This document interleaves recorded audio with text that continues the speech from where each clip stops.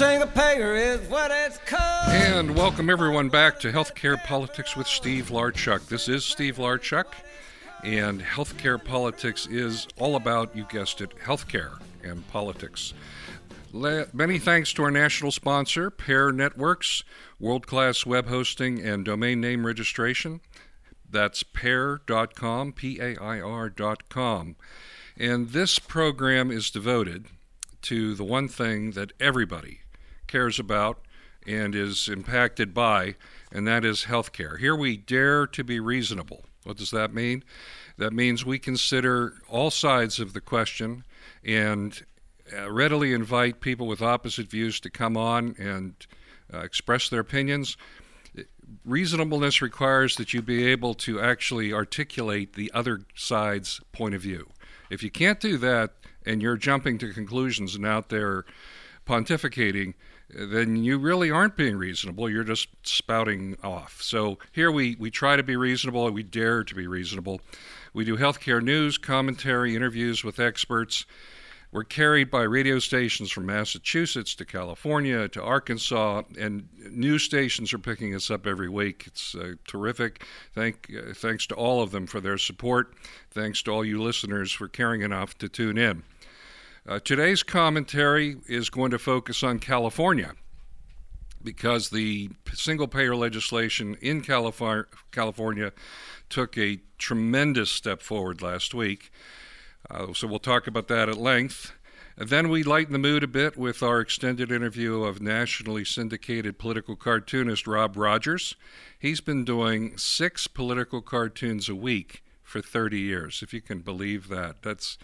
I didn't do the math, but I think that's close to 10,000 cartoons, political cartoons. That's amazing. But first, let's talk about the news. And as mentioned, the California Senate, by a vote of 23-14, has passed its single-payer legislation, sending it over to the California General Assembly for further action.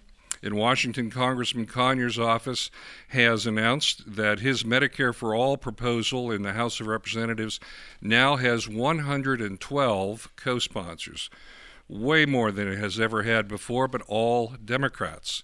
Apparently, Republicans don't think we need health care, or they would be jumping on board as well.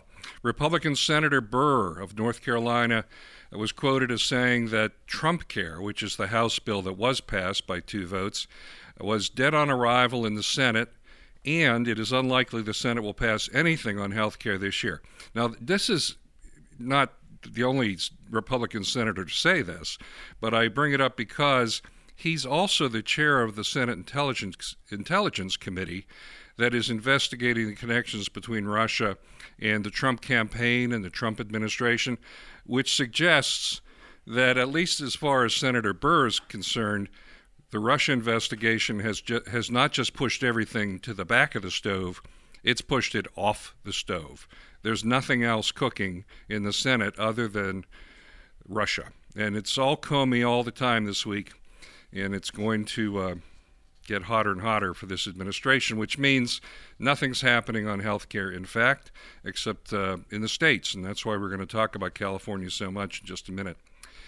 Meanwhile, the Kaiser Health Foundation polls are continuing to be taken, and 70% of Americans say they want the Medicaid expansion to stay in place. 70%.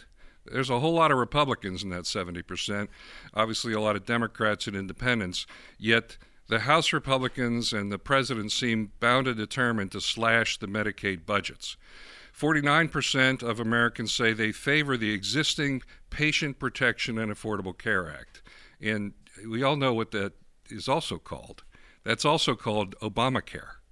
So 49% say they like it and want to keep it, although certainly a lot say it could use improving, and probably everybody agrees with that. 55%, according to the poll, have a negative view of Trump care. 55%. So for years and years, the Republicans in Congress were saying, give us control and we will immediately repeal that nasty old Obamacare, which 50% of Americans actually want to keep. And we'll replace it with something so much better. And what they came up with, 55% of Americans hate. In fact, only 4% of Americans think that Trump Care actually fulfills the president's promises, his campaign promises. Let me repeat that. 4% say it actually keeps those promises. While we're waiting for Congress to decide what it is going to do, the Patient Protection and Affordable Care Act remains the law, and there are still 19 states which have refused to accept the federal funding to expand those eligible for Medicaid. One of those states is Senator Burr's, North Carolina, where the new Democratic governor is trying to expand Medicaid, but the state legislature is blocking him, and people are protesting. They've had 1,000 arrests there just in the past couple of months. Last week, 30 more were arrested. And what's so maddening about this is that 90% of the cost of this Medicaid expansion in North Carolina would come from the federal government. So it is crazy not to expand, but then Texas is being stubborn, Florida, other states as well. Focusing on North Carolina, that's $3.9 billion with a B dollars in funding, which could cover about 500,000 currently totally uninsured citizens of North Carolina. That's 500,000 people who can't see a doctor when they need to, get drugs, get the care they need because of the stubbornness of the North Carolina legislature. And if that $3.9 billion in funding could come into that state, that would generate about 50,000 new jobs and provide the much-needed funding for opioid addiction therapy. So we need to take a break, and we will carry on in just a moment.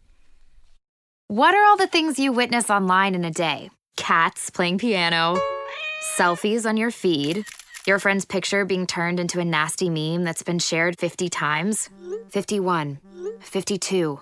When someone's being bullied online, it's hard to know what to do. Now you can speak up with the witness emoji. It looks like an eye in a speech bubble, and it's in the symbol section near the clocks in your phone. You'll let the world know it isn't cool, and you'll let your friend know you care. Learn more at eyewitnessbullying.org. Brought to you by the Ad Council.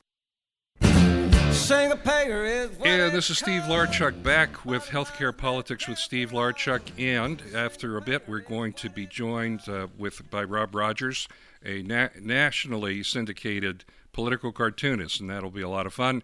I'm sure you'll enjoy that interview. But before we do that, we have to talk about the blockbuster news out of California. Last week, I mentioned this in my commentary, and at the time there was one economic report which had been issued, and it was indicating that there would be about a $400 billion price tag to insuring Californians. I was certain that the second economic report that was in the pipeline would do a lot better than that.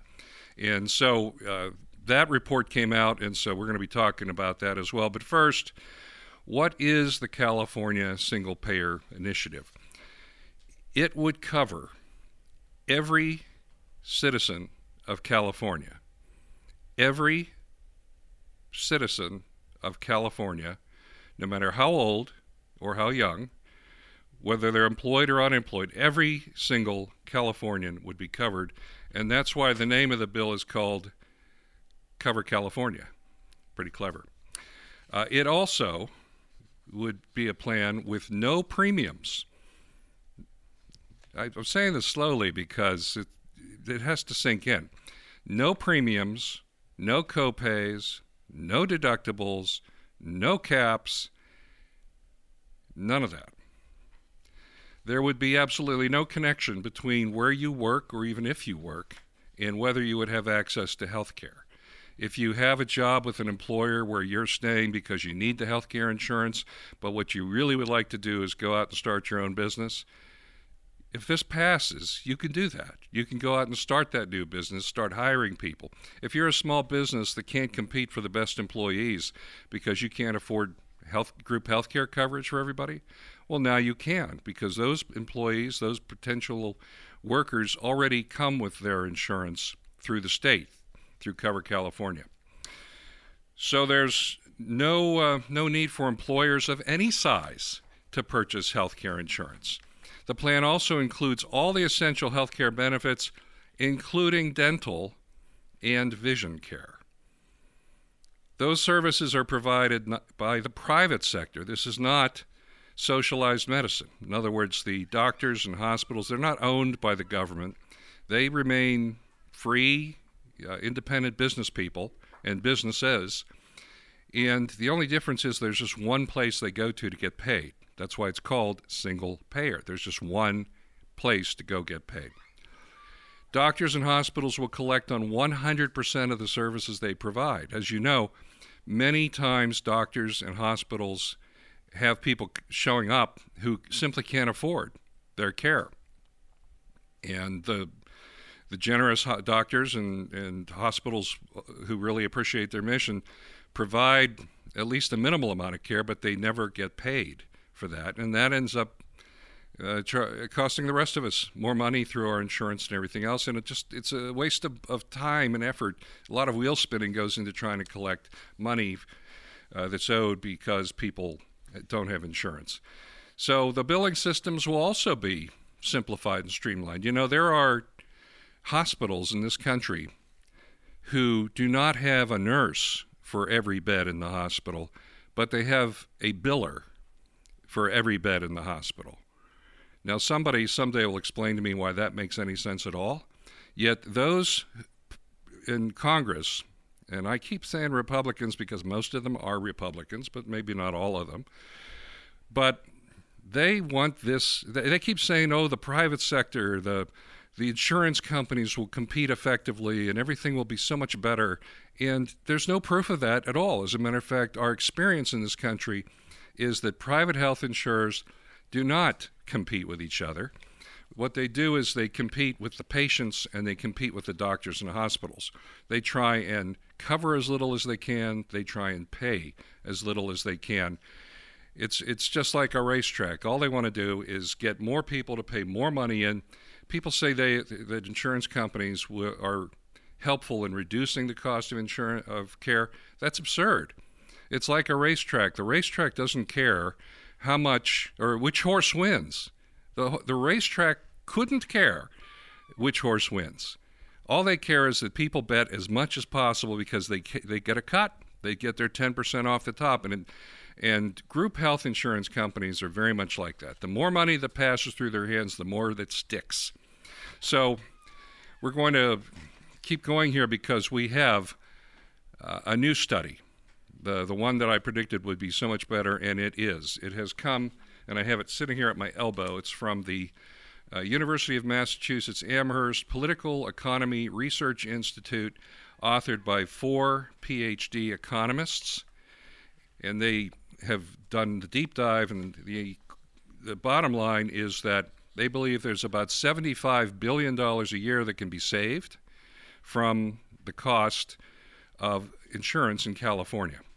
$75 billion, which means that the nut here, the target, the bogey, whatever you want to call it, is $325 billion, which sounds like just an amazing amount of money.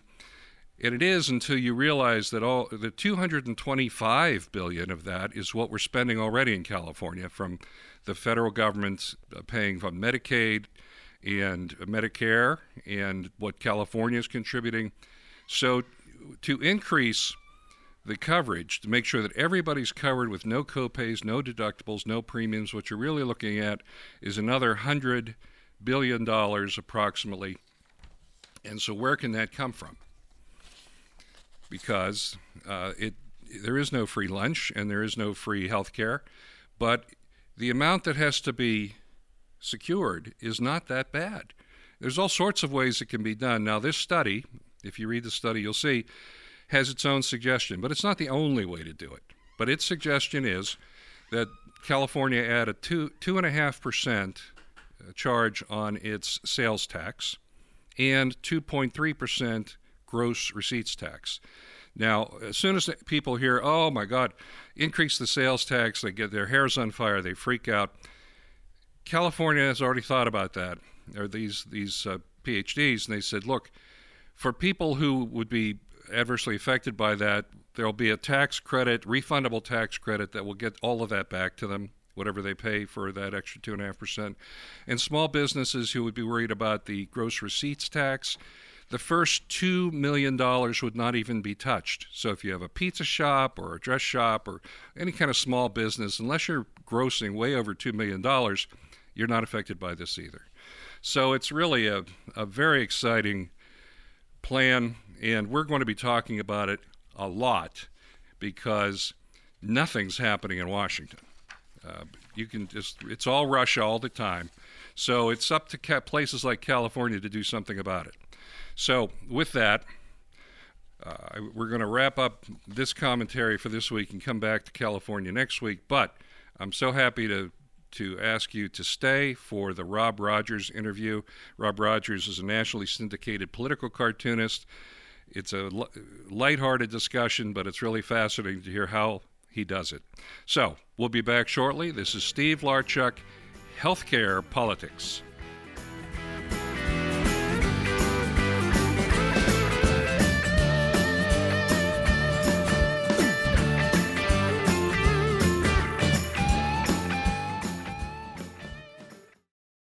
You're not wired to have a response to this sound.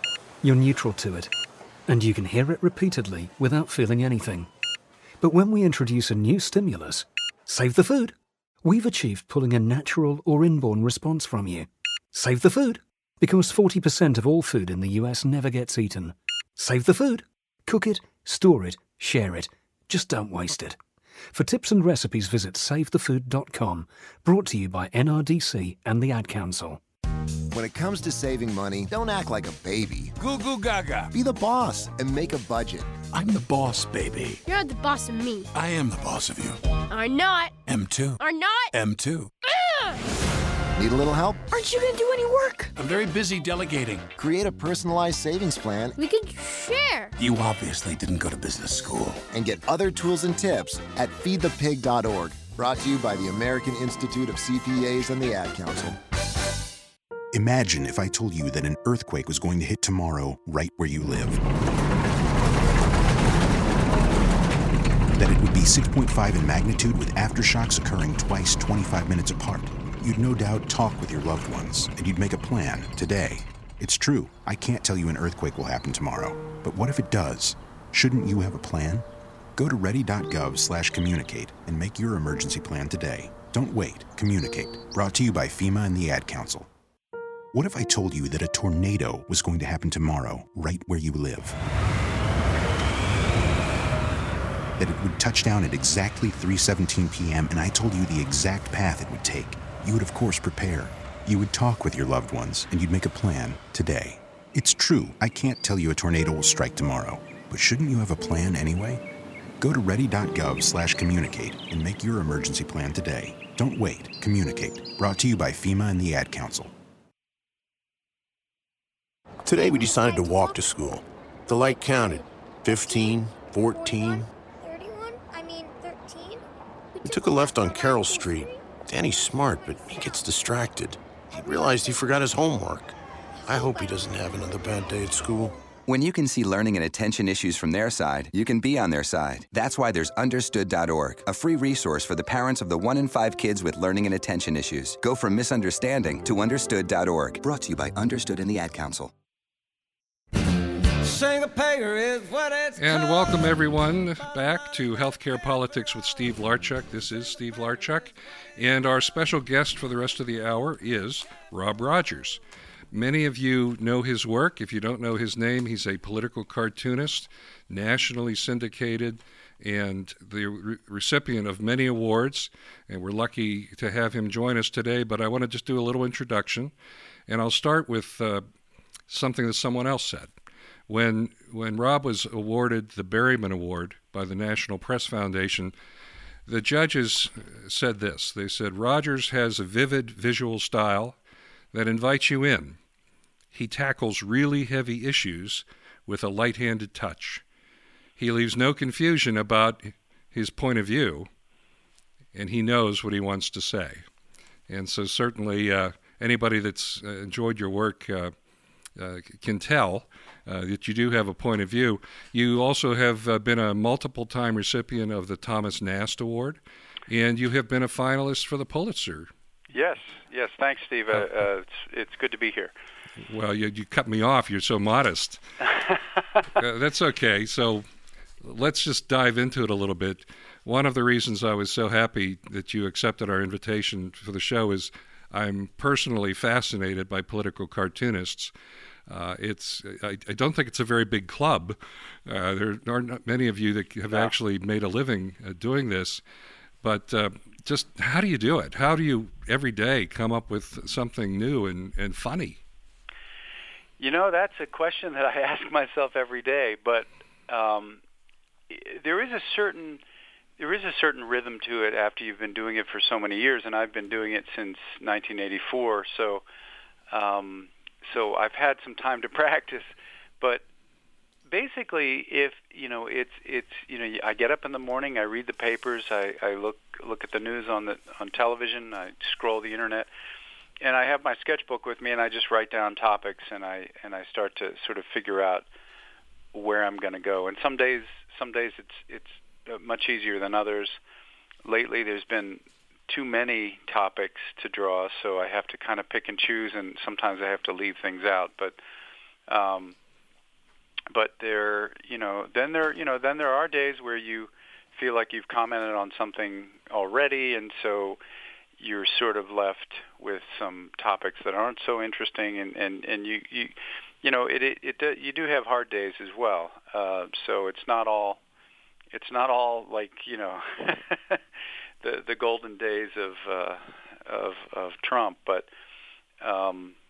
there are some tough times. But basically, it's even though there's a lot of creativity and thinking and sort of sitting and staring out the window involved, because I've been doing it long enough, I know when I'm close to a good idea, and I sort of can self-edit, and I can get there quicker.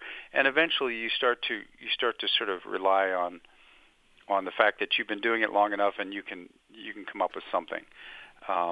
If it gets to be like 2:00 in the afternoon and I don't have anything, then I start to panic a little bit.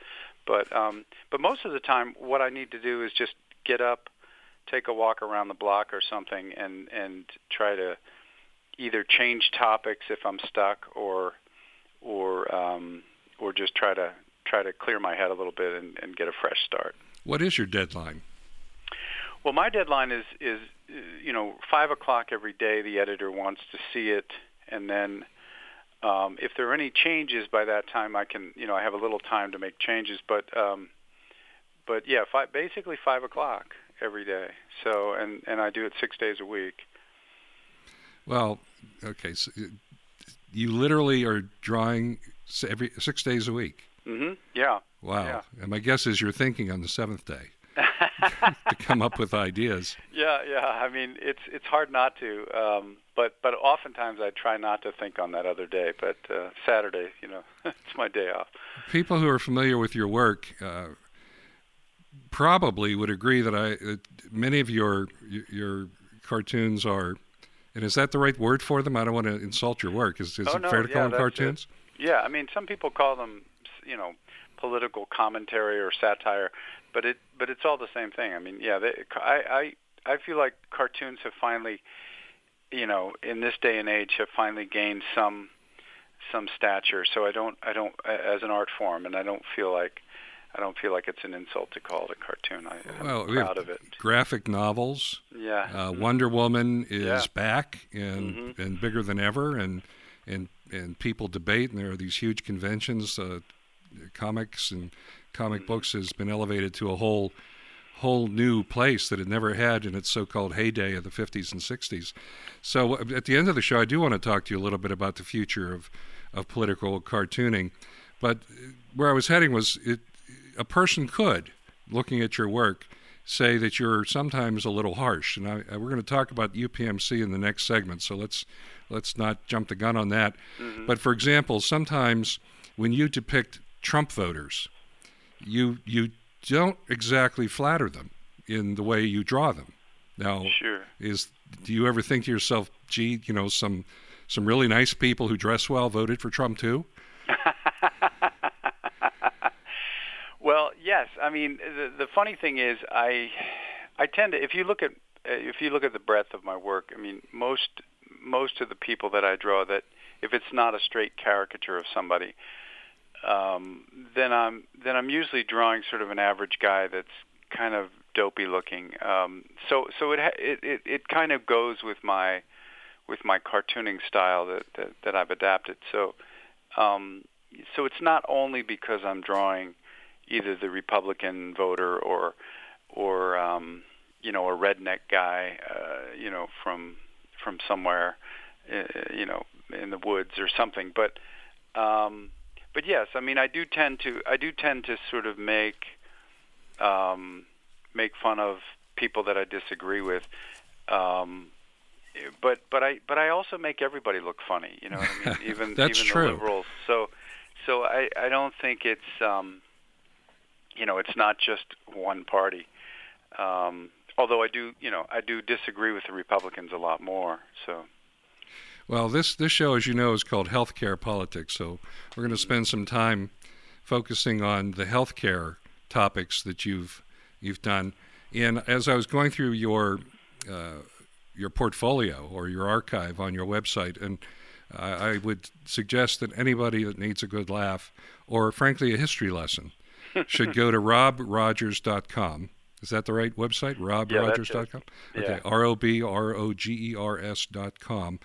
And when I say history, I'm a historian first and a lawyer second, and a talk show host, third, fifth, 10th, or whatever. But I found that as going through that archive, it was like a history book, because it reminded me of things that had happened that you documented in just one or two panels, sometimes 6 panels. And when it came to healthcare, I focused on that. And just a partial list of the topics you covered were Ebola and the hysteria that came from that. And you, in one cartoon, you compared the hysteria over Ebola, and the risk of dying from Ebola was, 1 in hundreds of millions in the United States at least. Yet diabetes and heart disease and things like that weren't getting much attention. Instead, Right. we were just obsessed. CNN, of course, on Ebola. Vaccinations, that whole debate. Zika.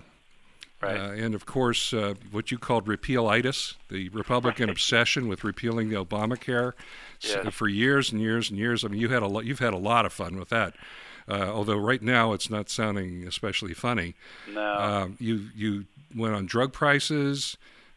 You did a piece on hot dogs. I noticed there's a theme in a lot of your cartoons where you talk about our eating habits. Yeah. I'm guessing you're like a thin runner or something. I mean, we've never met. What do you look like? I wouldn't call myself a thin runner. I was a runner. I knew it. I've had to run less recently just because my knees are giving out. But see, exercise is bad for you. Yeah, that's right. All right. I'll tell you what. On that ridiculous thought, we're going to take a short break, and when we come back, we're going to talk. Just as an example of the kind of political hurricane that a political cartoonist can get in the middle of. We're going to talk about the war between UPMC Medical System in Western Pennsylvania and Highmark, which was the Blue Cross affiliate in Western Pennsylvania. It was the War of the Roses, and you were right in the middle of it with your commentary. So we're going to take a break, and when we come back, we'll talk about that. This is Healthcare Politics with Steve Larchuk.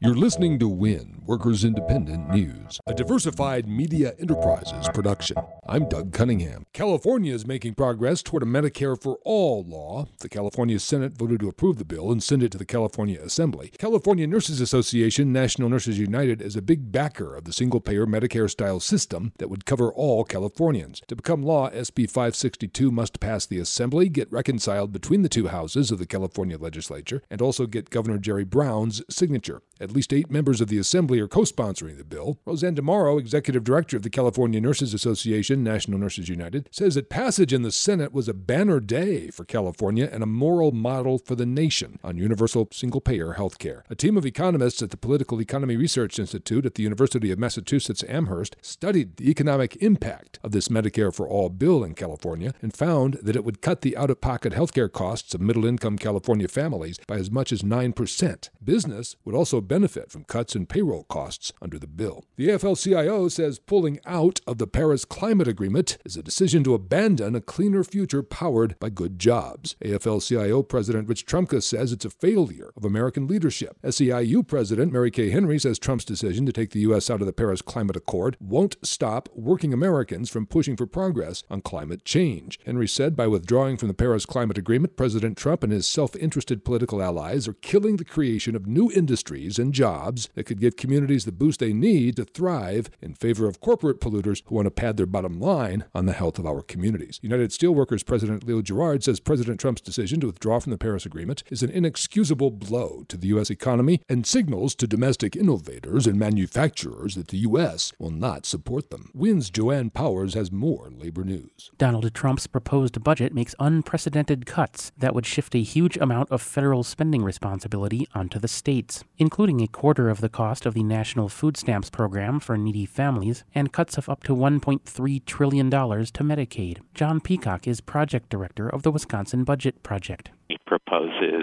massive cuts to Medicaid in order basically to fund huge tax cuts for corporations and the very wealthy. These cuts are incentivizing states to cut services for low-income citizens. Wisconsin Governor Scott Walker and the Republican majority in the state legislature are proposing several changes to the state's Medicaid program. Childless adults who make at least $200 a month would have to pay a premium, having drug testing, and putting a 4-year time limit. Actually, a number of those things would cost more, at least in the short run, because of the amount of bureaucracy involved in making those changes. WIN is made possible in part by the OPEIU, the Office and Professional Employees International Union. You've been listening to WIN, Workers' Independent News. For more information, visit laborradio.org.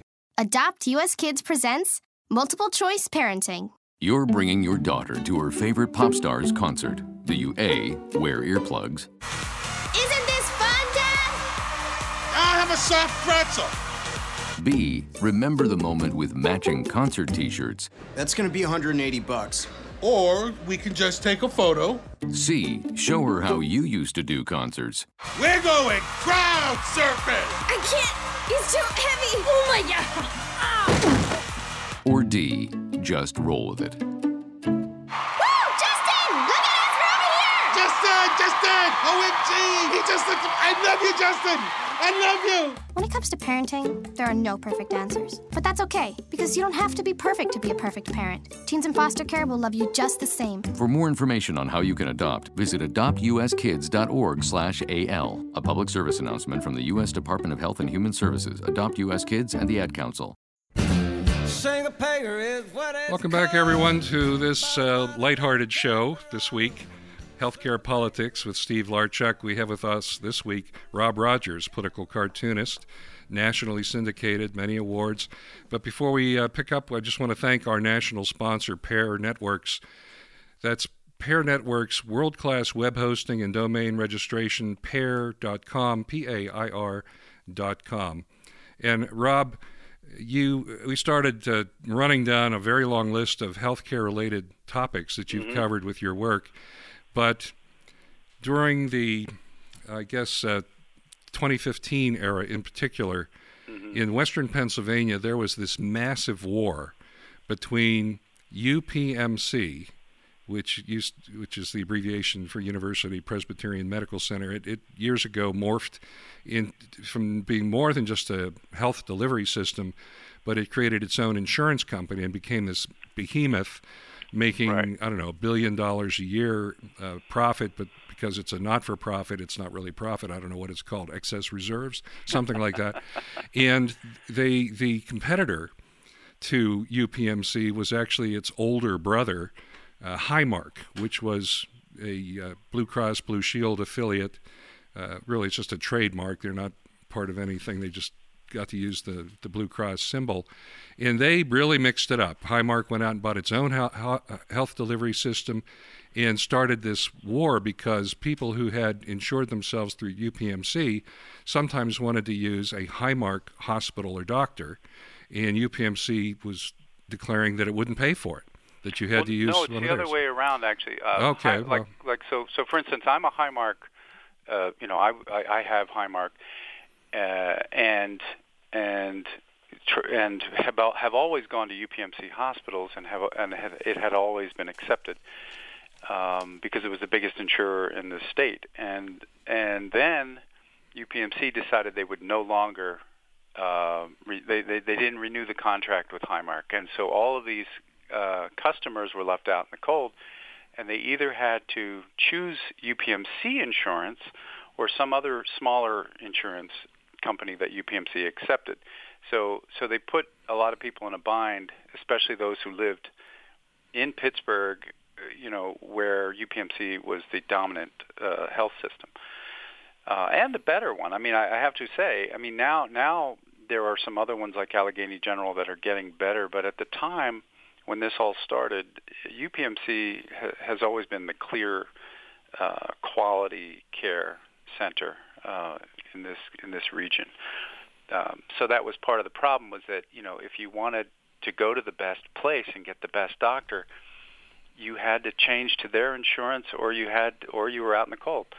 And so that's what caused me to draw some cartoons. Like I'm looking at one that I drew where the doctor is saying, UPMC doctor is saying, choose your health care as if your life depended on it, which is their slogan.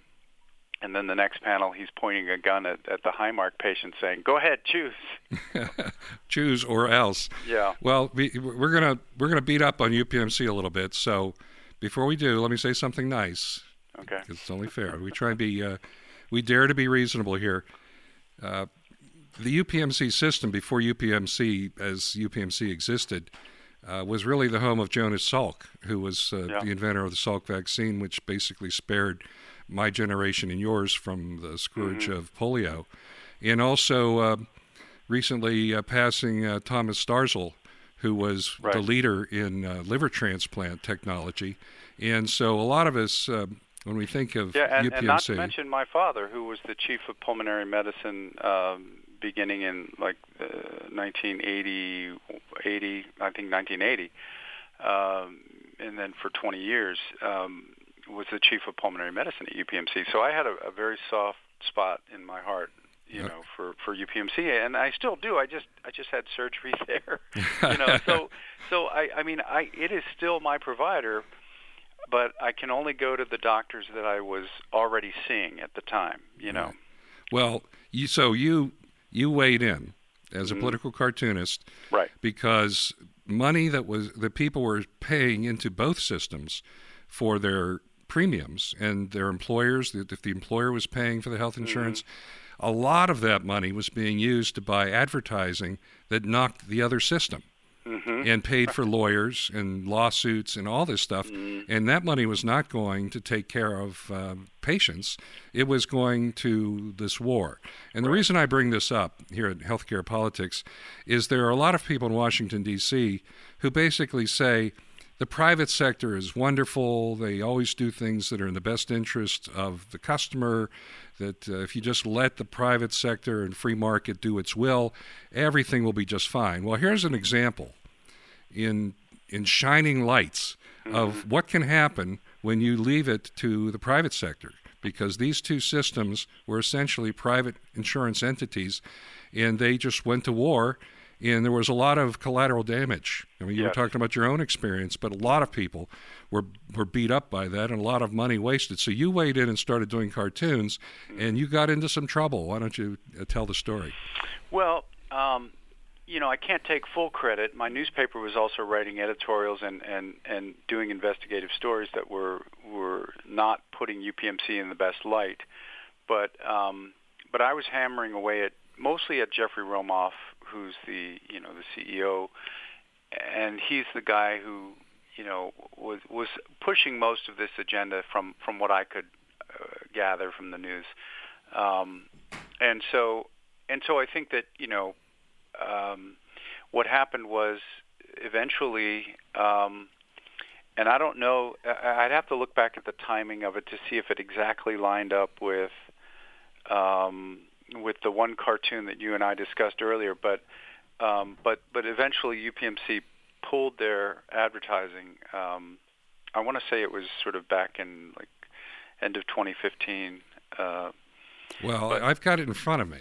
Okay. Okay, because when we chatted a little bit yesterday to get ready for today's show, you mentioned that there was one cartoon that sort of broke the UPMC camel's back. Well, what happened was one of the reporters, I never heard from them directly, but one of the reporters who covers UPMC, came up to me and said, that cartoon, like all the other cartoons, they were sort of miffed about, but that cartoon was the one that Jeffrey Romoff really hated. Well, let me describe it, because this isn't television. I can't show it to anybody.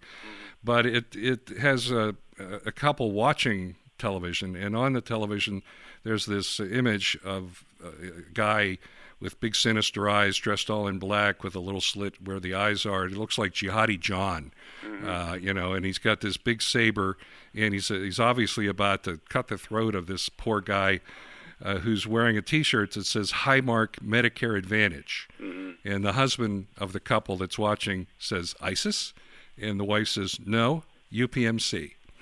And so when you told me there was one cartoon that was the final straw for Jeffrey Romoff and UPMC, I took a guess that this is the one, and you just confirmed this appears to be it. The date on the cartoon is April 2015. Right. So what happened, as I understand it, was UPMC, which is one of the major industries, it's healthcare, of course, but it's one of the major players in Western Pennsylvania, stopped advertising with your newspaper. Yes, and I tried to look up when that exactly happened, but it looks like it was it was not long after that, or near that time, that because we ran an editorial talking about how we stand by the reporting of UPMC, and I think that was because they had pulled their advertising. Well, and they also, to get you where it really hurt, they refused to sell your newspaper in their gift shops, right. Which when you want to talk about petty.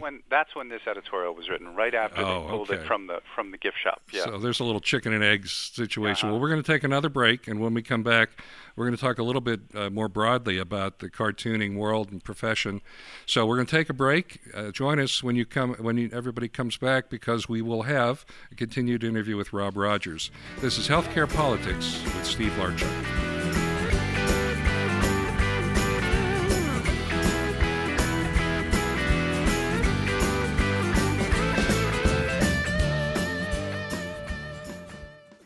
You're not wired to have a response to this sound. You're neutral to it, and you can hear it repeatedly without feeling anything. But when we introduce a new stimulus, save the food, we've achieved pulling a natural or inborn response from you. Save the food, because 40% of all food in the US never gets eaten. Save the food. Cook it, store it, share it. Just don't waste it. For tips and recipes, visit SaveTheFood.com, brought to you by NRDC and the Ad Council. Hope you enjoyed your meal. And I just want to say, he's lucky to have a brother like you.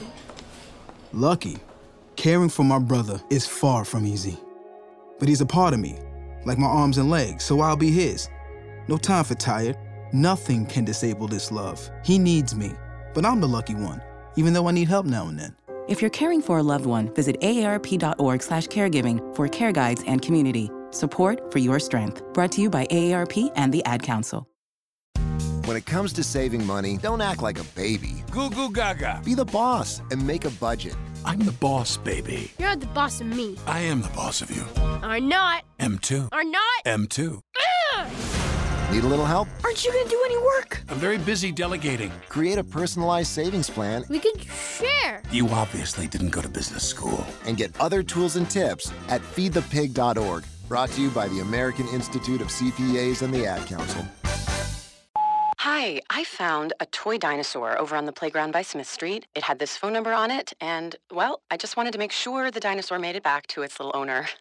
When I found the little sippy cup, I just had to give you a call. It's for a kid, you know?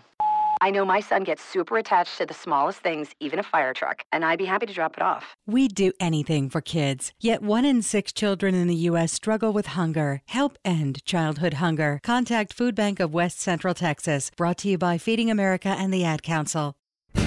Single-payer is what it's called. And welcome back, everyone, to Healthcare Politics with Steve Larchuk and our special guest this week, Rob Rogers, political cartoonist, national award winner, and an all-around good guy.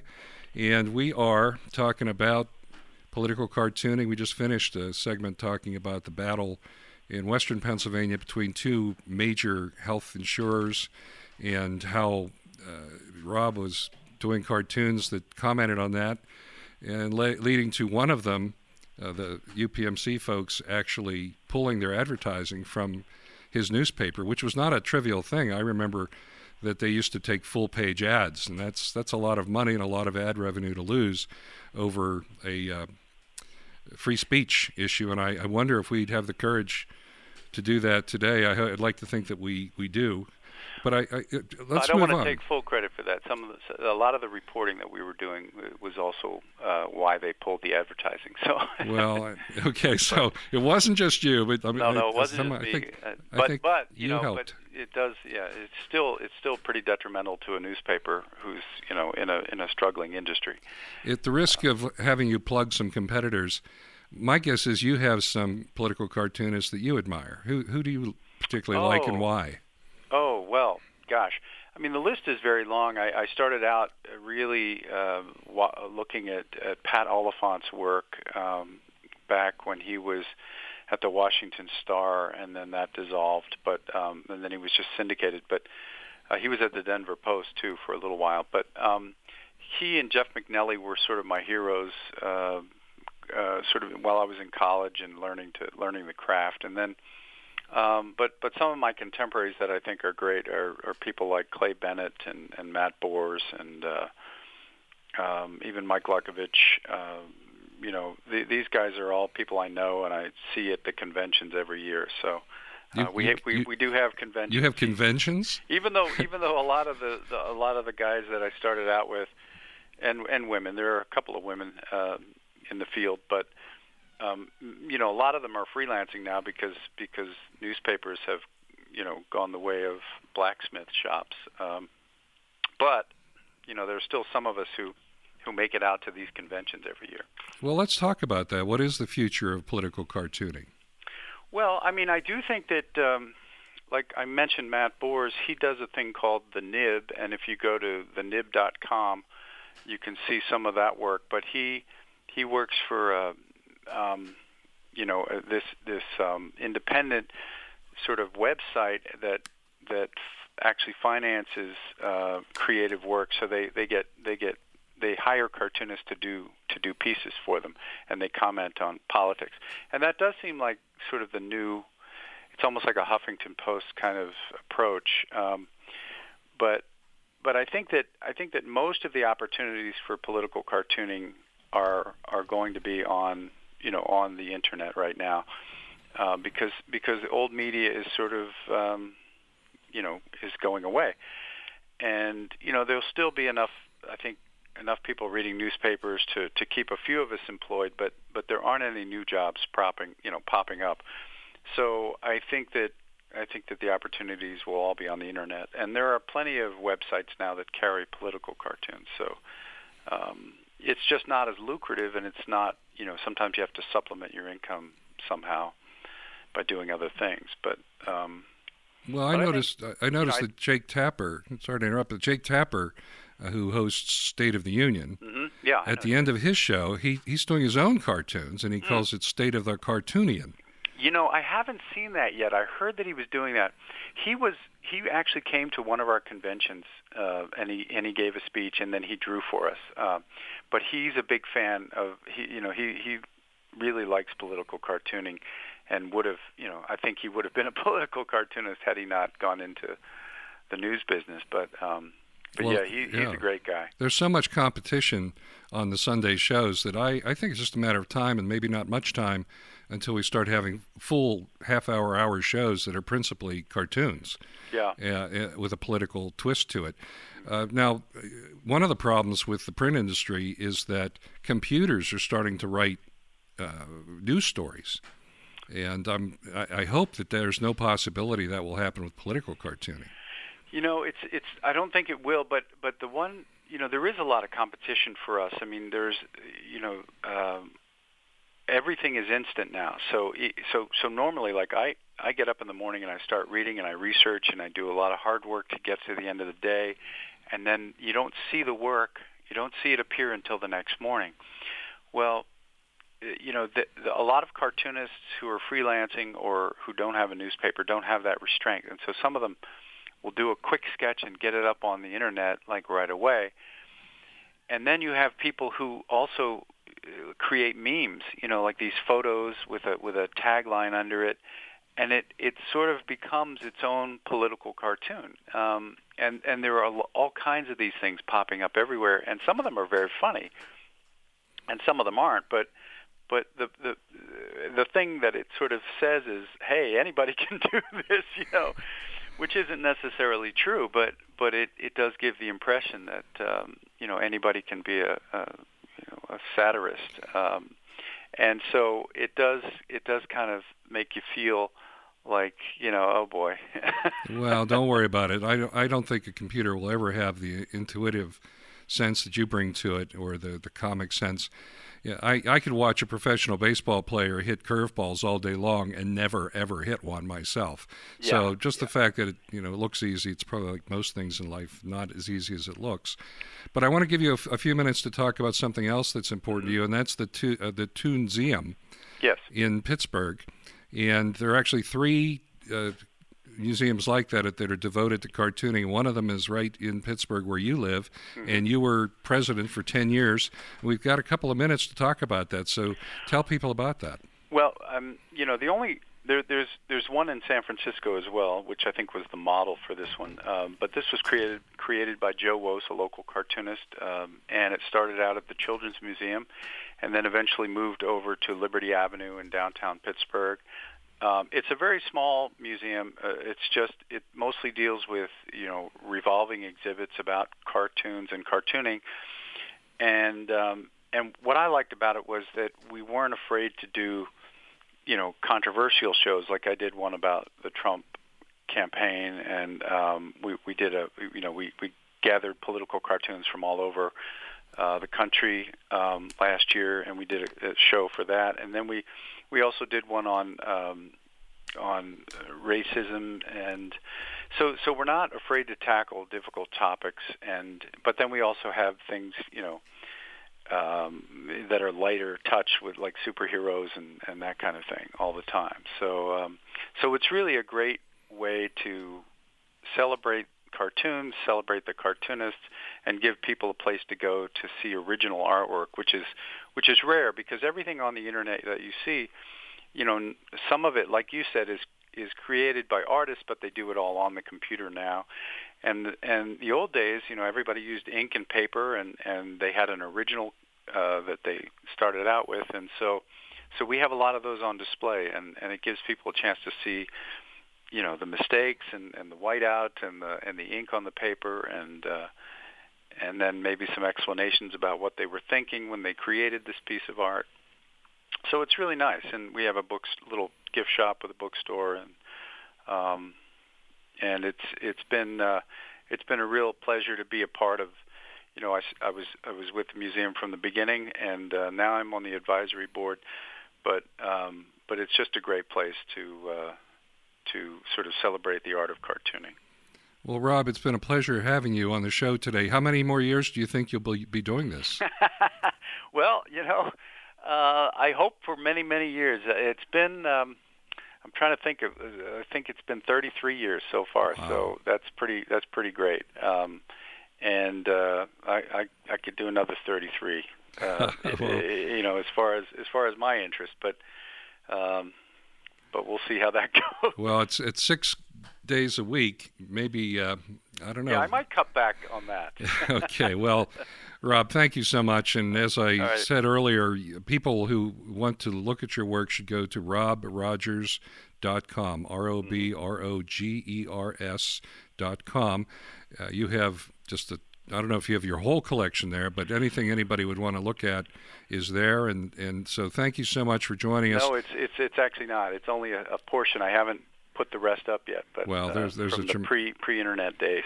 and it's searchable. So if there's a topic somebody's particularly interested in, they can look at it. So thank you so much. Thank you for joining us. I've taken a half an hour away from your cartoon doing today. So get back to work. And thank you so much. And we're going to be back in just a second with some parting thoughts. This is Steve Larchuk, Healthcare Politics.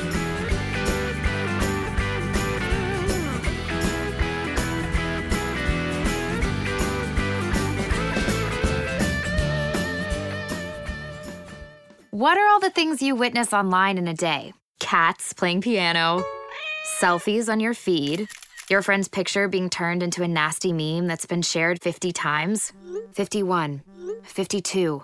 When someone's being bullied online, it's hard to know what to do. Now you can speak up with the witness emoji. It looks like an eye in a speech bubble, and it's in the symbol section near the clocks in your phone. You'll let the world know it isn't cool, and you'll let your friend know you care. Learn more at eyewitnessbullying.org. Brought to you by the Ad Council. Today we decided to walk to school. The light counted. 15, 14, 41, 31, 13. We took a left on Carroll Street. Danny's smart, but he gets distracted. I realized he forgot his homework. I hope he doesn't have another bad day at school. When you can see learning and attention issues from their side, you can be on their side. That's why there's Understood.org, a free resource for the parents of the 1 in 5 kids with learning and attention issues. Go from misunderstanding to Understood.org. Brought to you by Understood and the Ad Council. This is Mario Andretti.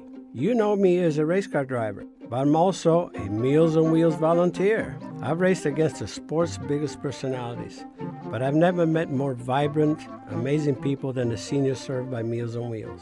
You can make a difference by dropping off a hot meal and saying a quick hello. So, America, let's do lunch. Volunteer your lunch break at americaletsdolunch.org.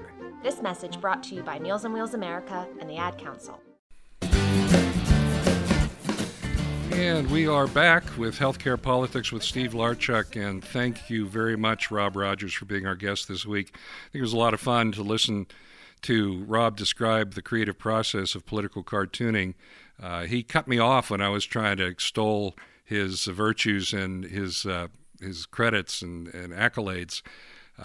He's a modest person who's been doing political cartooning for 33 years, and for all our benefit, I hope he keeps it up. If you'd like to be part of our program with a question or comment, please contact us through comment@healthcare-politics.com.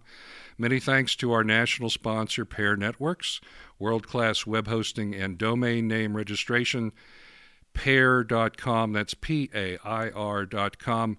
Our music is courtesy of Mike Stout. Our booker is Dr. Ann McGarry. Engineering and technical support is provided by TUE Media. Until next week, remember the words of Martin Luther King Jr. Of all forms of injustice, inequality in health care is the most shocking and inhumane. So please visit us at healthcare-politics. This has been Healthcare Politics with Steve Larchuk, a production of Dare to Be Reasonable Media.